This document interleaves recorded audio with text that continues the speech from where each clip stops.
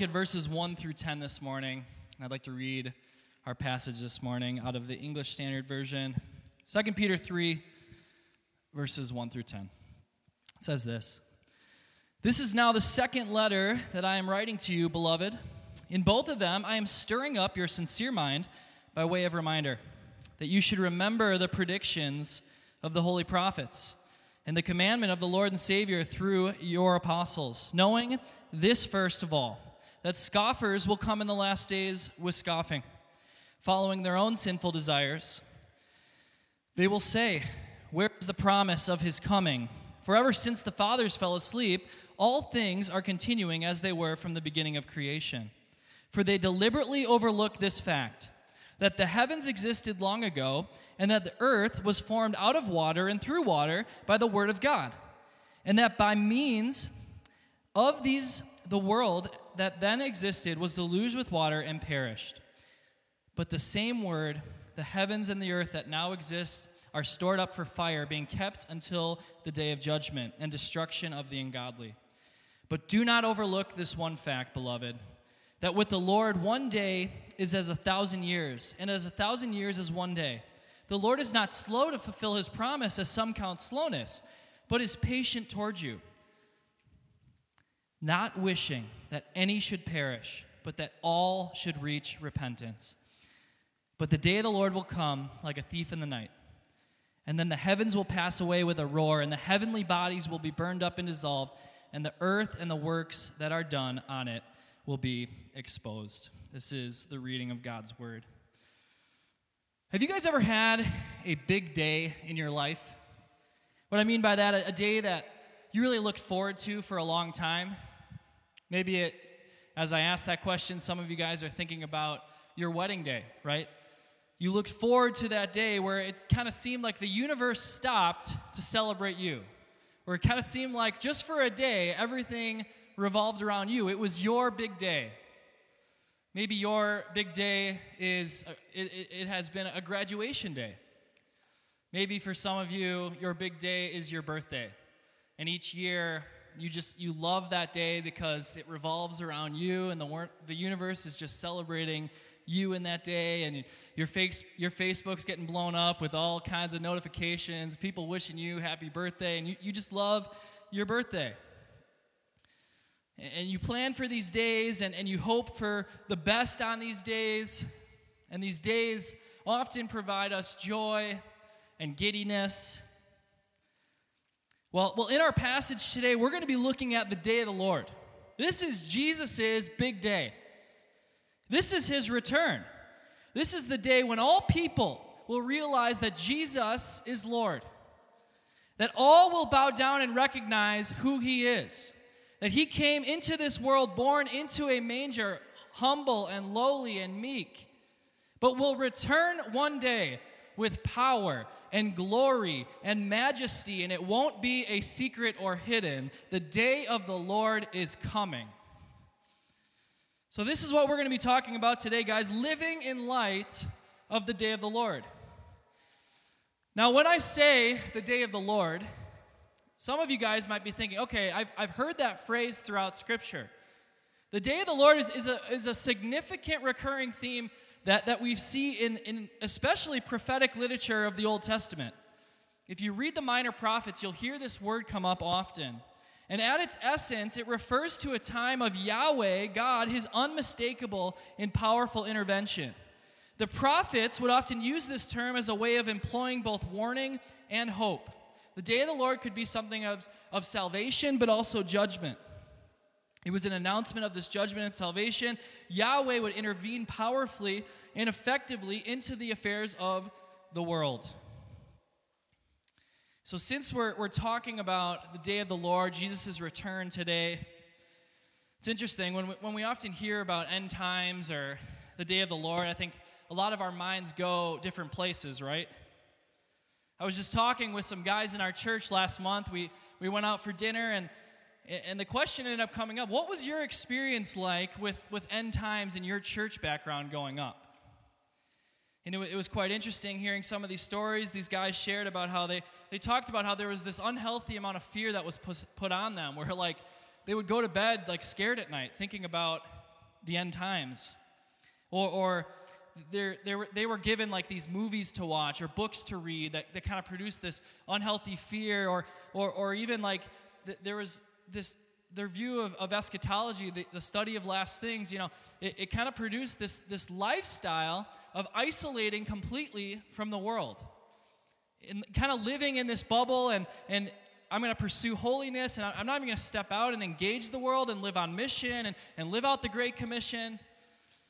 But then on the flip side, I asked another guy this week, I said, what was your experience like with end times kind of growing up in your church? And he said it was actually the complete opposite.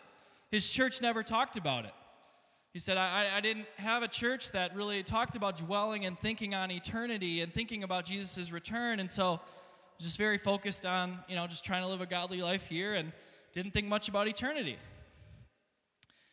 So I say all this to say that we all come to the table with probably different backgrounds and experiences with end times.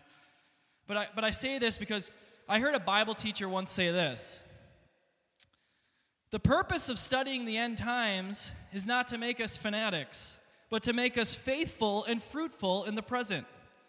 If we don't look at the end, we will miss out on some very important motivation to live this Christian life. So let's dive into our passage today. We're going to be kind of looking at verses 1 through 10. I'm going to be walking us through each of them, and we'll dive right into it. So Peter began his letter in 2 Peter encouraging his audience to grow in godliness. So when we started this series, if you look back to chapter 1, he's encouraging his audience to grow in godliness and combat the false teaching that is out there and to stand up for the gospel.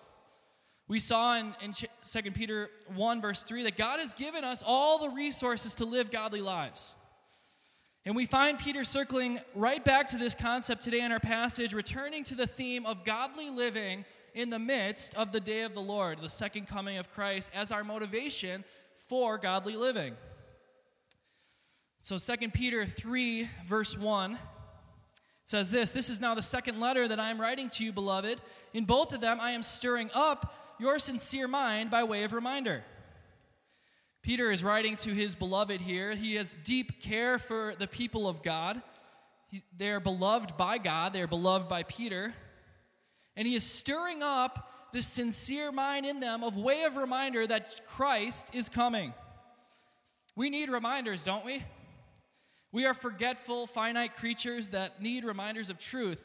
And Peter is wanting to stimulate here a Christian mind. He's trying to stimulate biblical thinking for his audience, to turn away from these false teachers who follow in their own sinful desires. We've seen throughout the book of 2 Peter that these false teachers are following in their sensuality. They're greedy people. They exploit people with false words. And Peter here is reminding the people of God to remember the promise that the Word of God has stated for years, that Christ is coming back. And in verse 2 of 2 Peter 3, it says this, that you should remember the predictions of the holy prophets and the commandment of the Lord and Savior through your apostles. So through the predictions of the prophets, God has revealed his promise that he is coming back. We've seen it in the Old Testament time and time again. If you look through the book of Isaiah specifically, it points to the coming back of Christ one day. He said, knowing, first of all, that no prophecy of Scripture comes... So remember what he said in chapter 1. So he's alluding to the prophets here and predicting the coming of the Lord. And back in chapter 1 of 2 Peter, he said this, knowing, first of all, that no prophecy of Scripture comes from someone's own interpretation, for no prophecy was ever produced by the will of man, but men spoke from God as they were carried along by the Holy Spirit. So the prophets of Old Testament have predicted that the Lord is coming back, and the apostles of the New Testament, who were eyewitnesses of Jesus through the command of Jesus, as it says in this verse, talked about the coming of the Lord. So he's reminding us here that God's word has authority and has been talking about this through the prophets and apostles. Don't let these false teachers make you think otherwise, that Christ is coming back. We need reminders. He is stirring up his audience's mind here to think biblically. We need reminders so often, don't we? We need to be reminded of the gospel so often. We need to be reminded to get our wisdom from the Word of God and not from the world. I don't know about you guys, but sometimes if I am not grounded in God's Word and thinking and dwelling on the gospel, I can fall into that Christian karma kind of mentality, right? Where it's like, okay, all right, God, I got in your Word like 7 days straight, like you owe me blessing now.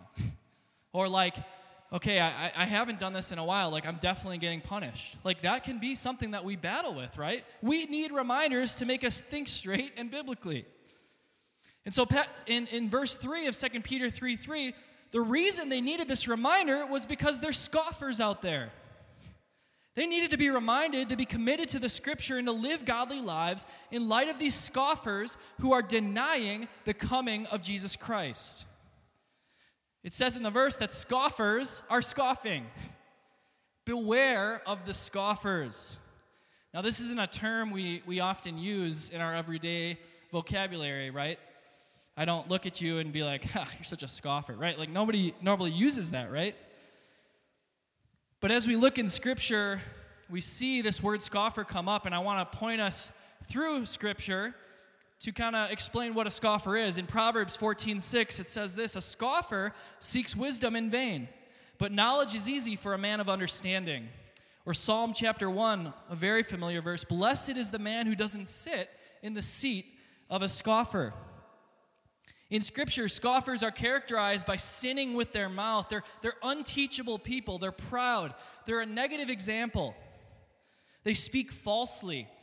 And in this verse here, in 2 Peter 3, verse 3, it says here that they follow their own sinful desires. They're people that live in the flesh. And these scoffers are denying the fact that Jesus Christ is coming back one day. And Peter is warning his audience, his readers here, not to cave in or be put off by these scoffers, because they are acting like God has been completely inactive since creation. And these scoffers are people who are following their own sinful desires. So in verse 4 it says this: they will say, where is the promise of his coming?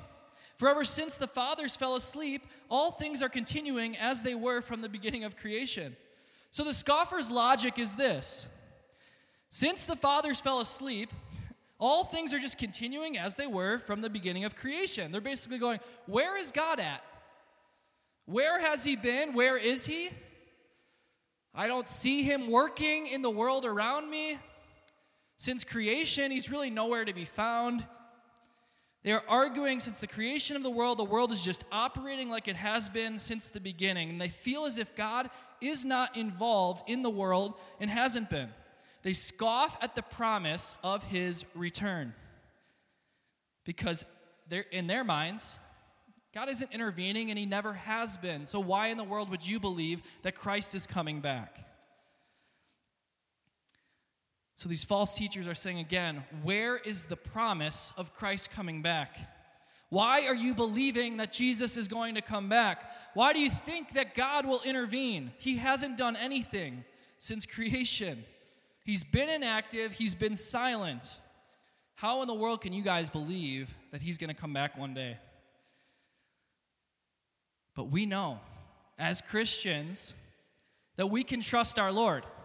We know that we can trust his promises. We know that the Word of God reveals that he is going to come back one day. And we know that God himself has intervened in history. Look at what he's done in the past. This is what Peter appeals to here. Look at how faithful God has been in his Word. Listen to how Peter continues this argument in verse 5 of chapter 3. He says this: for they deliberately overlooked this fact, that the heavens existed long ago, and the earth was formed out of water and through water, and by the word of God. And that by means of these, the world that then existed was deluged with water and perished. But the same word, the heavens and the earth that now exist, are stored up for fire, being kept until the day of judgment and destruction of the ungodly. These scoffers are completely forgetting that God truly has intervened into creation, into the world. God created the heavens and the earth. That's what Peter's trying to say here. He created the heavens and the earth, and the scoffers are forgetting this. God created the world and made it exist with the word of his mouth. And that same world that he created with the word of his mouth was also deluged with water and perished. And what he's saying here is he's alluding back to the flood in Noah. God has intervened in the world. With the same word of his mouth, he created the world, but with that same word, he also can bring judgment into this world. And he also, if you look back to chapter 2, and Pastor Kevin talked about this several weeks ago, but you can look back in chapter 2 and realize that God sent destruction on Sodom and Gomorrah. And he sent the flood, and there's a story about the fallen angels. God has intervened into this world. Peter uses the idea of water here, which was one of the main elements that God used in forming the earth, and those same waters, a flood came and judged the earth.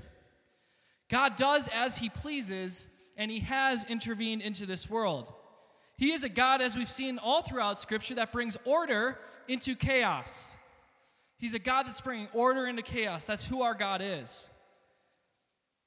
He's given us life and creation, but he's also brought judgment upon people who are evil and sinful, right?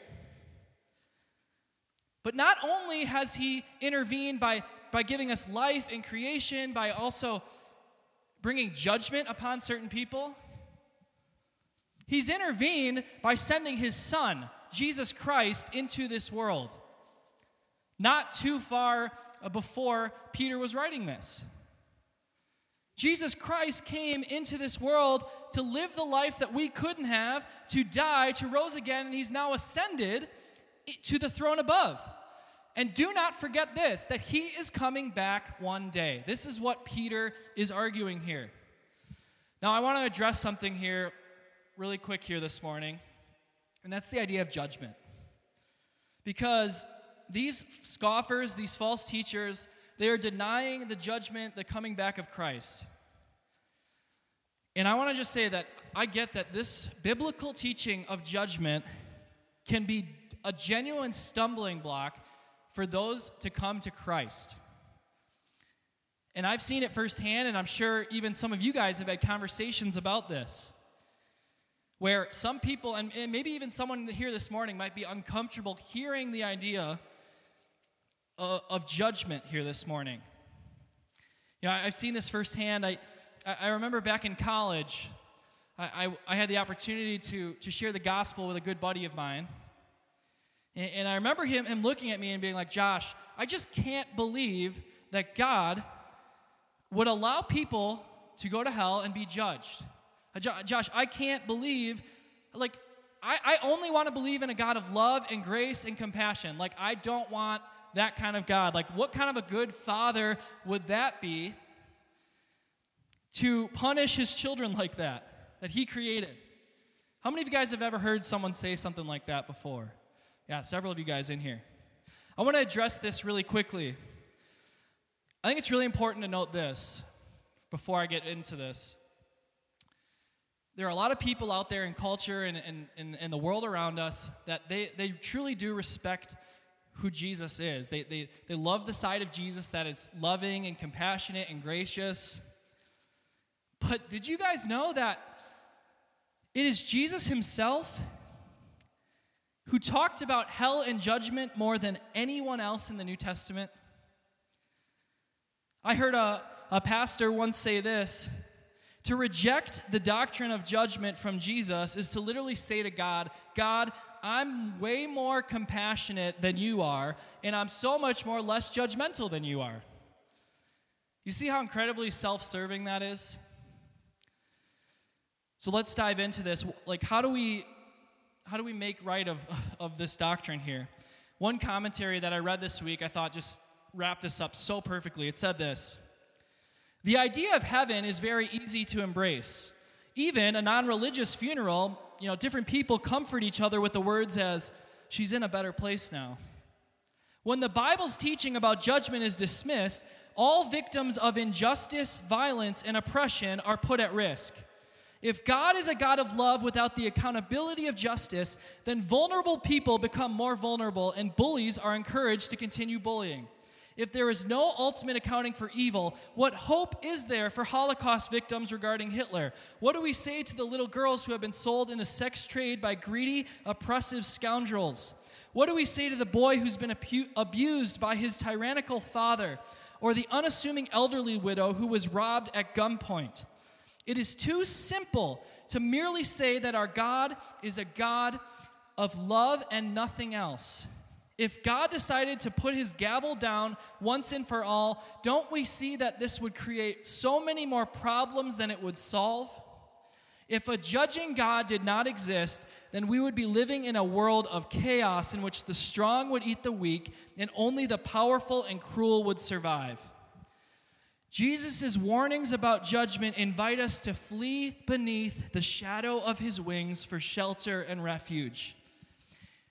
The reason he talks so much about God's wrath, because he earnestly desires that we never have to taste it. In a world that is so evil and crooked, and we watch the media and it's just disgusting, the stuff that we're seeing around the world, I think we all know deep down that we need a God who feels indignation every day over the evil and the sin that is out there. It would be a greater tragedy if God never dealt with these things. We would be terrified to discover that he was a judge who never condemned and never punished and never dealt with the evil and the crimes of the world, right? That wouldn't be a judge. If God is God and encompasses all characteristics to their absolute fullest, he is a God of love and a God of grace and a God of compassion, but he also has to be a God of justice and judgment.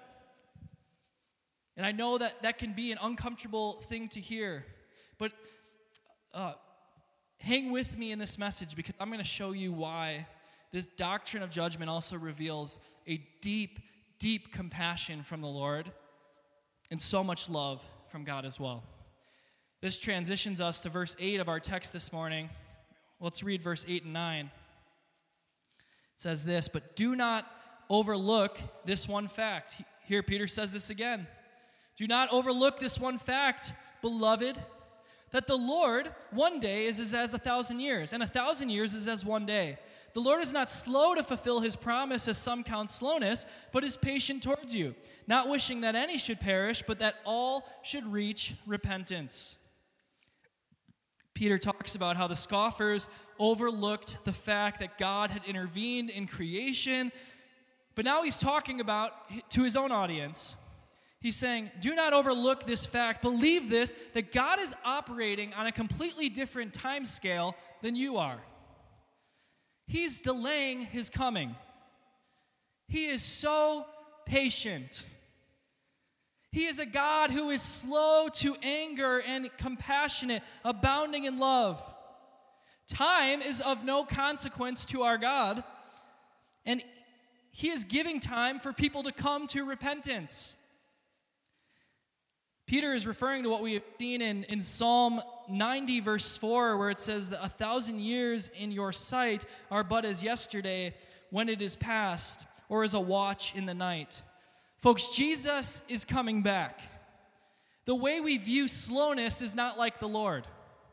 He knows what is best. He is sovereign. He is operating outside of our time scale.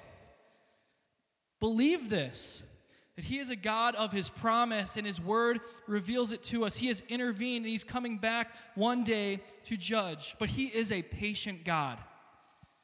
This is the beauty of the gospel.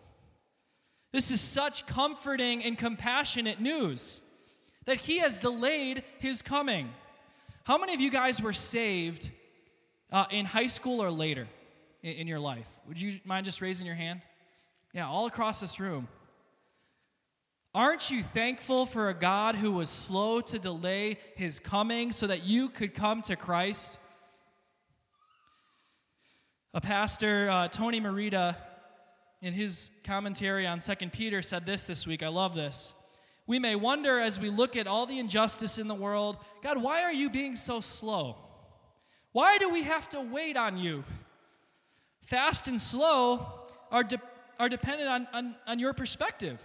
Children are impatient because they're so young, right? A 7-year-old, he wants a bike. And someone says, wait 3 weeks and the price will drop from $100 to $30. There's going to be a massive sale, right? And any adult, if you were to tell an adult that, they'd be like, done. Like, I'm waiting for that, right? That's reasonable. But the child's going to respond so different, right? They're going to say, you don't love me. 3 weeks? I might be dead by then, right? Patience is slowness to the child. But Peter says soon means in God's own horizon, God's own timetable, in his own timing. And I love that we just get a huge, huge picture of the heart of God in this passage. He's so beyond us. He's operating on such a different scale than us, a different table than us, and he is slow to delay his coming in judgment because what? He doesn't wish that any should perish but come to repentance. Thank you, Lord, for your patience. He wants the world to repent. Swallow your pride and repent. Again, this is the beauty of the gospel. The message isn't pull yourself up by your bootstraps, memorize all of Scripture, attend church for 365 days in a year, and then you can come to Christ. No, swallow your pride, repent, and come to me. Believe in me. Believe that I died. Believe that I rose again and that I'm ascended and I'm coming back one day. This is such good news. Those that don't stand on Judgment Day are not the good ones. They're the repentant ones. So what are we repenting of, you ask? All of this world, all this evil in this world is a result of something called sin. Every one of us, it tells us in Romans, falls short of the glory of God. And the wages of that sin is actually death. But the gift of God is eternal life through Jesus Christ our Lord. We have a slow and a patient God who wants all to come to repentance. But the problem with the world is that the natural man wants the world to be about me. Right? I don't need to submit to a God. I don't need to repent. I don't need to give anyone my life. Remember in the beginning when I started and I talked about the idea of the big day? How we all want that big day? That is such a mentality of this world, though, on such a larger scale for everything in life. I want the world to revolve around me. I want everyone to celebrate me every day. It's all about my satisfaction, my life, my fun, my happiness. I don't really care about other people. Guys, we weren't made for that. Things don't go well when that is our mentality. A prideful, me-centered universe does not give us fulfillment. This is why Scripture actually speaks that if we actually lose ourselves, we actually find ourselves in Christ. That when we decrease, he actually increases. And we find great satisfaction in that. So many of you guys can attest to that. When we humble ourselves and Jesus is on the throne and we submit to Jesus and he's full of majesty and he's getting the glory, there is a great peace and satisfaction that comes over us. Aren't you thankful for Jesus who was judged for me and you? And the wrath of God was poured out on Jesus so that we could find eternal life. I repent and I believe in you, and my judgment day now is moved from future to past because of Jesus. This is the heart of God. He is slow and he is patient in delaying his coming so that sinners can repent. Let's look at verse 10. It says this, "But the day of the Lord will come like a thief, and then the heavens will pass away with a roar, and the heavenly bodies will be burned up and dissolved, and the earth and the works that are done on it will be exposed. But though he is a slow and though he is a patient God, there is a day coming It'll come like a thief in the night. The heavens will pass away with a roar, and the heavenly bodies will be burned up and dissolved, and the earth and the works that are done will be exposed. As believers sitting here, this verse, so we just found great encouragement in knowing that God is slow and he's patient. But this verse right here, guys, should give us great urgency in our Christian lives. And let me explain why. It should give us great urgency in living on mission, because we do not know how much time we will have or when Christ will come back. We should have some urgency in sharing the gospel with the people in our lives. We get one shot at this life. The day of the Lord should cause us to live on mission. Guys, I heard this quote this week by an atheist. Okay, this is coming from an atheist, and check this out. This atheist woman said this: I don't respect people who don't share the gospel. I don't respect that at all. If you actually believe that there's a heaven and a hell, and that people could actually be going to that hell or not getting eternal life or whatever, and you think that that's not really worth telling them because it makes you socially awkward, how much do you have to hate somebody to believe that everlasting life is possible and not tell them that? That was so powerful this week reading that. What if that was our perspective on a daily basis as it relates to living on mission? Not only should it cause us to live with urgency to share the gospel, but it should spur us on to dwell and to think about eternity. To pray, Lord, your kingdom come, your will be done. Something I realized in my prep this week, and something that I was incredibly convicted of, was the fact that I truly don't think about the day of the Lord enough. I don't think about his coming. I don't think about eternity as I ought to. And when I do, though, I'm spurred on to live a life of obedience. I'm reminded of the urgency of our calling. I'm reminded of the Great Commission and what I'm called to do and make disciples. When I do this, I'm so much more aware of the things that I ought to be thinking about, right? There's a story I heard recently, and there's this man, his name is Richard Baxter. He was a well-known pastor ministering in the 1600s, and he ended up discipling the entire village where he actually pastored. It was incredible, and he's written so many great Christian books. And he's written some theological books, and he's published tons of pages of study for the Bible. And he accomplished all of this while going through deep trials and deep suffering. And somebody asked Richard Baxter once, they said, Richard, given all of your sufferings, how in the world have you managed to be so productive and faithful all of these years? And he responded, he said, I think about heaven for 30 minutes a day. Wow. What would it look like if we spent 30 minutes of our day dwelling on eternity, thinking about the coming of our Lord, thinking about eternity? What would that do? This reminds me of the C.S. Lewis quote that says this: if you read history, you will find that Christians who did the most for the present world were just those who thought most of the next world. I'm going to read that again. If you read history, you will find that the Christians who did most for the present world were just those who actually thought most of the next. In conclusion today, I want to invite the band to come on up here, and I want to point us to a few questions and practical application as we leave here this morning. So how can we think more on the day of the Lord? How can we dwell more on eternity? Well, guys, we have the Word of God. The inspired Word of God that He has given us. We have this to dwell and think upon. I want to read Revelation 21, verses 1 through 5 this morning, because this gives us a glimpse of what it's going to be like one day.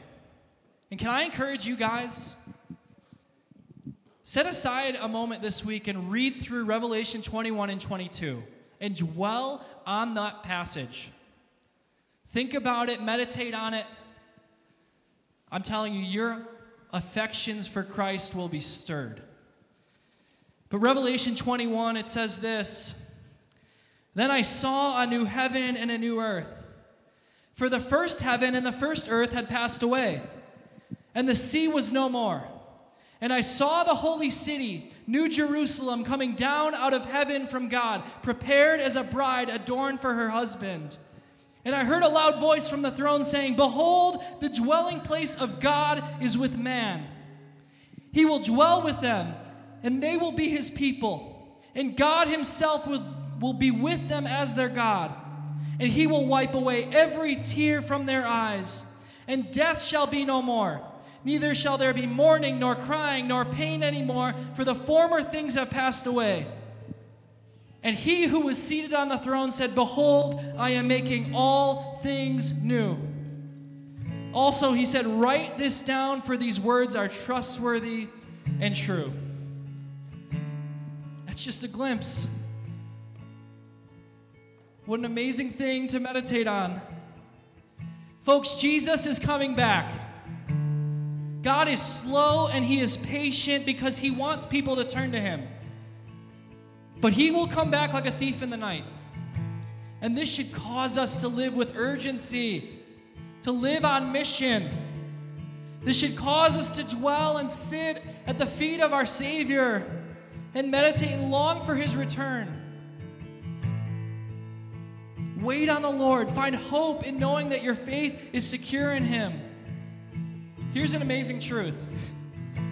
If you believe this, whatever you guys are going through right now, can I tell you that it's temporary? And I'm not downplaying the pain. I'm not downplaying your experience that you're going through right now. I'm not downplaying that you might not be feeling things really deeply right now. Jesus himself wept. But when we are reminded of this truth, it gives us deep confidence that the war has been won by Christ, that all things will be made new, that there will be no more tears, that there will be no more suffering, that we will dwell in peace with God. Believe this promise. Remember this promise. Dwell on this promise this week. Folks, there is a big day coming. Jesus is coming back. Are you ready for that day? Are you living with hopeful expectation of that day? Do you think about this? Have you repented of your sin and believed on the Lord Jesus Christ? Today can be the day of salvation. Have you humbled yourself before the Lord? I can't think of a better way to walk away from this message than to worship, right? To sing out, to sing joyfully, to cry out, to pray.